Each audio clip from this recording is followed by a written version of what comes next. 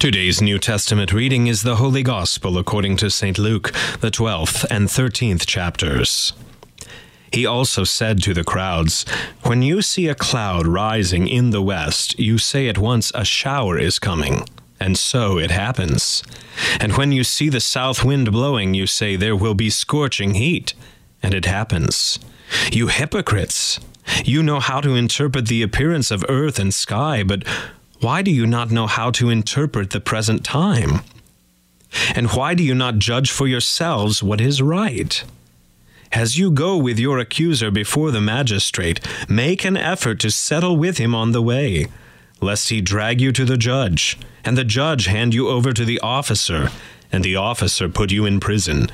I tell you, you will never get out until you have paid the very last penny." There were some present at that very time who told him about the Galileans whose blood Pilate had mingled with their sacrifices. And he answered them, "Do you think that these Galileans were worse sinners than all the other Galileans because they suffered in this way? No, I tell you. But unless you repent, you will all likewise perish. Or those 18 on whom the tower in Siloam fell and killed them, do you think that they were worse offenders than all the others who lived in Jerusalem? No, I tell you, but unless you repent, you will all likewise perish." And he told this parable. A man had a fig tree planted in his vineyard, and he came seeking fruit on it, and found none. And he said to the vine dresser, "Look, for 3 years now I have come seeking fruit on this fig tree, and I find none. Cut it down. Why should it use up the ground?" And he answered him, "Sir, let it alone this year also, until I dig around it and put on manure. Then if it should bear fruit next year, well and good. But if not, you can cut it down." Now he was teaching in one of the synagogues on the Sabbath, and there was a woman who had had a disabling spirit for 18 years. She was bent over and could not fully straighten herself. When Jesus saw her, he called her over and said to her, "Woman, you are freed from your disability." And he laid his hands on her, and immediately she was made straight, and she glorified God.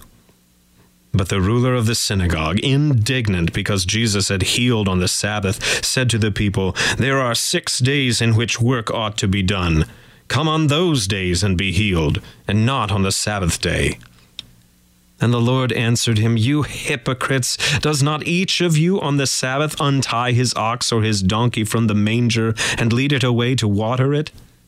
And ought not this woman, a daughter of Abraham whom Satan bound for 18 years, be loosed from this bond on the Sabbath day?" As he said these things, all his adversaries were put to shame, and all the people rejoiced at all the glorious things that were done by him. This is the word of the Lord.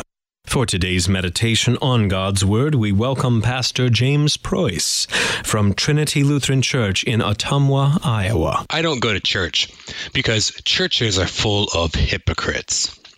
Well, there's always room for one more. Every Sunday, church-attending Christian loves that comeback. And that it fits in a tweet makes it all the more authoritative. But we should be careful about calling Christians hypocrites. Yes, Article 8 of the Augsburg Confession acknowledges that hypocrites are mingled with believers in the church on earth, but we should not call Christians hypocrites. Hypocrites are not Christians. They are unbelievers. Hypocrites will be condemned to hell. Now, I know what is meant in this comeback. Hypocrites are those who say one thing and do another. All Christians confess God's law to be good, and yet we sin. We're all a bunch of hypocrites. But that's not what our Lord means by hypocrite in this text. Jesus calls the crowd hypocrites because they do not know how to interpret the present time. That is, they aren't reading the signs that Jesus is the Messiah who is promised to come. Hypocrites don't recognize the time because they don't set their minds on the things of God, but on the things of men. Their gaze is on the ground, not on God. That is why they tithe mint and cumin, but neglect the weightier matters of the law, like justice, mercy, and faithfulness. That is why they get angry at Jesus for healing a daughter of Abraham on the Sabbath. That is why they seek praise from men at the expense of God's reward. If you are a hypocrite, you will not recognize the time. Don't be a hypocrite. To not be a hypocrite, you need to judge. People think that only hypocrites judge, but hypocrites judge falsely, outside of their authority, based on their own standards. They exclude themselves from their own judgment. But to avoid being a hypocrite, you must judge. You must judge yourself. You must judge your faith. You must judge the doctrine that is taught to you. Judge for yourself what is right, based on God's word. Because if you do not make a proper judgment, you will be found a hypocrite. To not be a hypocrite, you must repent. The signs of the age haven't changed, have they? Our Galileans are children in school shootings. Our Tower and Siloam victims are casualties of airplane crashes. These signs of death are calls to repentance for all. Finally, to not be a hypocrite, you must recognize that Jesus comes with salvation. The hypocrites were angry that Jesus healed the woman in the synagogue. The righteous saw it as a clear sign that Jesus came to fix what was broken, to bring salvation. Are you a hypocrite? Have you kept your focus earthbound instead of on Christ and his coming? Repent and go to church. Church is where you will recognize your salvation.